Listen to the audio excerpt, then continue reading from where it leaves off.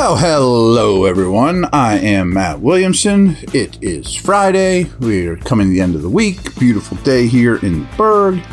Having some of my buds over tomorrow for a little 50th gathering. My friend Dale Wally will be here as well, and all that great stuff. I found a lot of little nuggets around the internet, and this was a tweet from Warren Sharp, who's a great follow. He does really good work, good dude. So he put out a list of every team, how many touchdowns they scored offensively from outside the red zone, from more than 20 yards away. How many touchdowns were scored by these teams? So it's not a common occurrence. There's 17 games, and the league leaders had 17, Philly, a couple against Steelers, and Vegas. Devontae Adams. You wouldn't think the Raiders would be in that conversation, but that's the beauty of a big-time receiver. Philly doesn't surprise anyone. Those two both had 17 touchdowns in a 17-game season from outside 20 yards, outside the red zone. It's pretty crazy. The Niners and Seattle had 16. The Bills had 15. Those five teams were far and away the best in the league. Steelers were victim of several of those, now I think about it. So no one else had 14 or 13. I want to look inside the division real quick. The Bengals were next best. They had 12. Where are the rest of these teams? The Brownies are at 8. And I think several of those were Chubb long runs. It doesn't matter if you throw or run, whatever. And the Ravens were very low as well. They only had 6. So Bengals had 12. Browns had 8, Ravens had 6, compared to the 5 best teams that were 15 or more. So where do the Steelers land? I'm guessing you're going to realize it's not so good. Dead last. 2 touchdowns the entire season from 20 yards or out. I mean, that's 1 worse than the Colts, 2 worse than the Falcons, 3 worse than the Rams and Bucks. I mean, these are teams with multiple quarterbacks, lack of talent. And when I tell you explosiveness on offense is their biggest problem, I think that's the best reiteration of that. So along those lines, now I'm not going to tell you Pat Freiermuth is the most explosive tight end in the league or anything like that. But before I even saw that tweet, I found some fantasy stuff about Freiermuth I wanted to talk to you guys about, and we'll start there. And before I even do that, I think I told you that just the eyeball test, watching Freiermuth at OTAs, 9 practices, I thought he looks, moves better than I've seen him yet. And he's always been a good mover. He's a very good player. I think you guys know I'm a big Freiermuth believer. I've told you several times I thought he was our best offensive player last year. And some of these numbers reiterate that. But we'll get back to the explosive stuff here in a minute too. So this comes from Dwayne McFarland from Matthew Berry's website, fantasylife.com. It's all free. You guys can go there and check it out. But he just put out his tight end tiers for fantasy. And he ranked Freiermuth as the 8th tight end for fantasy football. I mean, Kelsey's clearly 1 if you don't play fantasy. Kittle's ahead of him, Hawkinson. But he was right there with Dallas Goedert and some other very good tight ends. And basically just reading this, it looks like tight end basically 5 through 8 are all the same. So Freiermuth got a little bit of the short end of the stick. But he's a tier 3 tight end type of guy if Kelsey's in his tier by himself. So this is how. And these are very numbers driven. Dwayne McFarland's a very analytical guy, and he does great work. So in terms of tight ends, he's somewhere between tight end 7 and 9 in the league of a target earner. He's somewhere between 7 and 9 of an air yards producer, how far he gets downfield per target. In terms of his Pro Football Focus receiving grade, he's somewhere between 4th and 6th amongst all NFL tight ends. And yards per route run between 7 and 9. All those are very telling stats to me, Pro Football Focus grade somewhat aside. His projected role, battling George Pickens to retain the number 2 role on a balanced offense. Folks, Deontay's the one, I tell you this all the time. So Freiermuth improved his target share, air yard share, Pro Football Focus receiving grade, and yards per route run in his second year. So all those telling stats took a step forward last year. So this is kind of interesting to me too. Bear with my nerdiness. He had a 18% target share last year. When the Steelers threw the ball, 18% of the time it went to Freiermuth. That basically puts him over the last 12-year average. That'll make him about the 6th or 7th highest target shared tight end in the league at 18%. His air yard share was also 18%. That same neighborhood would be for him. He'd be about the 7th highest air yard share in the league. Here's where things are a little lacking for him, though, is per route run. You know, he's only at 9.3, which is not a top 12 number. So, again, they need to get him downfield more. But I have some good stuff on this. So, this is very telling to me. This was the best thing I dug up in the last 24 hours or so.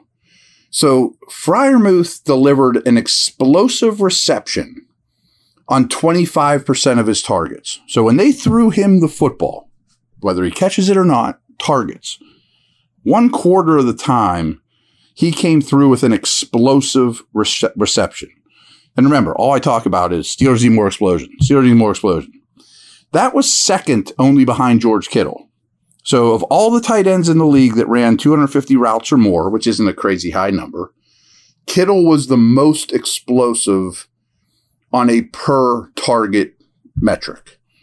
Freiermuth was 2. And I think he's moving better now. So they need to utilize that more. And, you know, Darnell Washington can stretch the seam. Freiermuth can bring stuff after the catch. You know, like, there's something there to work with. He's not going to go for 80-yard bombs. He's a tight end. But he can get you 20-yarders. He can score from without, you know, outside the red zone, you know. So I keep going back to him over and over. And he's not the only guy I come back to. But I very much think Freiermuth is more the answer to their problems than somebody to worry about. I mean, and that's being very mild. I mean, I think he's a big-time guy. All right, little break, and then I guess got a couple other little, you know, small nuggets here I think are interesting too.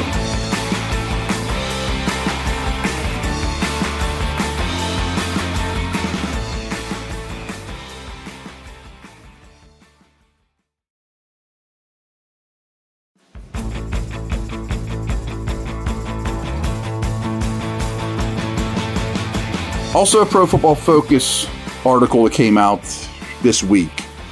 They put 32 teams and just a quick paragraph on each. What's the biggest reason for optimism? You know, what should this fan base get excited about the most? And I think theirs is exactly what you want to hear. You know, pause this for a second. What would you want to hear? You know, what do you want them to say? Reason for optimism. Like, sure, you could be like Tomlin stable, you know, good defense, TJ Watt returns. We all know these things. But the one that they picked, ascending Kenny Pickett. That's what you want to hear, right? I mean, so I've told you these numbers before, but they still really stand out to me. From week 12 onward last year, the only quarterback in the NFL with a higher passing grade than Kenny Pickett was Joe Burrow. The only quarterback in the NFL with a higher passing grade than Kenny Pickett was Joe Burrow. From week 12 on. Pickett had an incredible 7.2 big-time throw percentage and just a 1.2 turnover-worthy play percentage. Both of those are like the best in the league. All of that points to a big leap for Pickett in his second season. With hopefully a fully healthy TJ Watt returning for a full season, Pittsburgh will be a tough out once again. Again, that's just what you want to read. You know, what's our number one reason for optimism around this team? The quarterback. Okay, there you have it. All right, last thing too, this is also a Pro Football Focus nugget.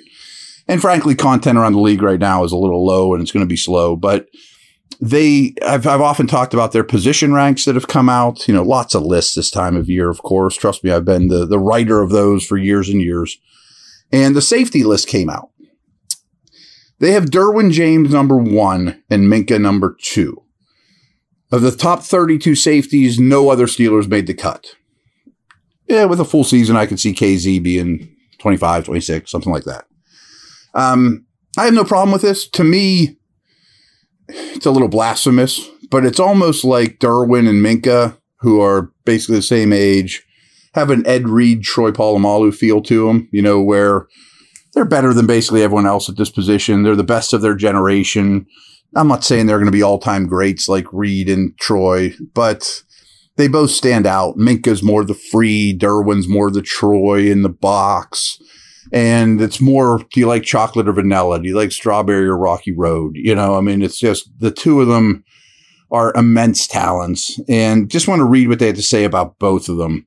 I don't know who I'd pick, to be very honest with you.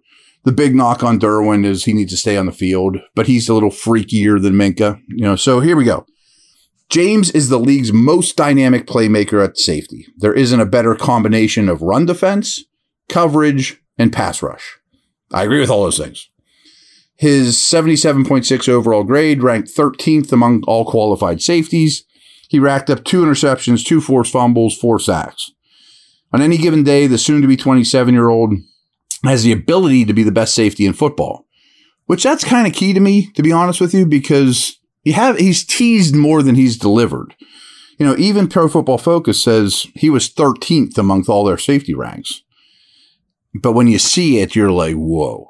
And I do agree with this. If he has another performance similar to his rookie season, which isn't 2 years, it's a noticeable ways away, he'll be in the Defensive Player of the Year conversation. I agree with that. I brought up Derwin James a couple times this time last year as somebody that I would put a buck on to win 100, some kind of long shot as Defensive Player of the Year going into last year. He just needs to stay on the field and be, consistent. As for Minkah, the centerpiece of the Steelers secondary, Fitzpatrick had an excellent 2022 season. His 82.4 overall grade ranked 3rd among qualified safeties, and he was just one of 2 safeties in the NFL to post at least an 82 grade in both run defense and coverage. His 6 interceptions, including a pick 6 of Joe Burrow, tied for the NFL lead among all players. The Steelers' cornerback position is in a bit of flux, but they can take comfort knowing Fitzpatrick is roving behind them. So, again, do you like Rocky Road or Strawberry? Derwin's better near the line of scrimmage. He's a better pass rusher. He's better against the run. Minkah's really good at all those things, too. If it's in the deep middle or 40 yards downfield, you definitely want Minkah. Both create a lot of splash plays. We talk splash plays a lot on defense because the Steelers linebackers have been lacked so much that way. So I thought those were fun. Again, you're going to hear me talk about creating explosions, creating on offense, more explosive plays, creating more splash on defense from the linebacker position. So more of the same. That's the big things they need to concentrate on. So take care. Everyone have a great weekend. Over and out.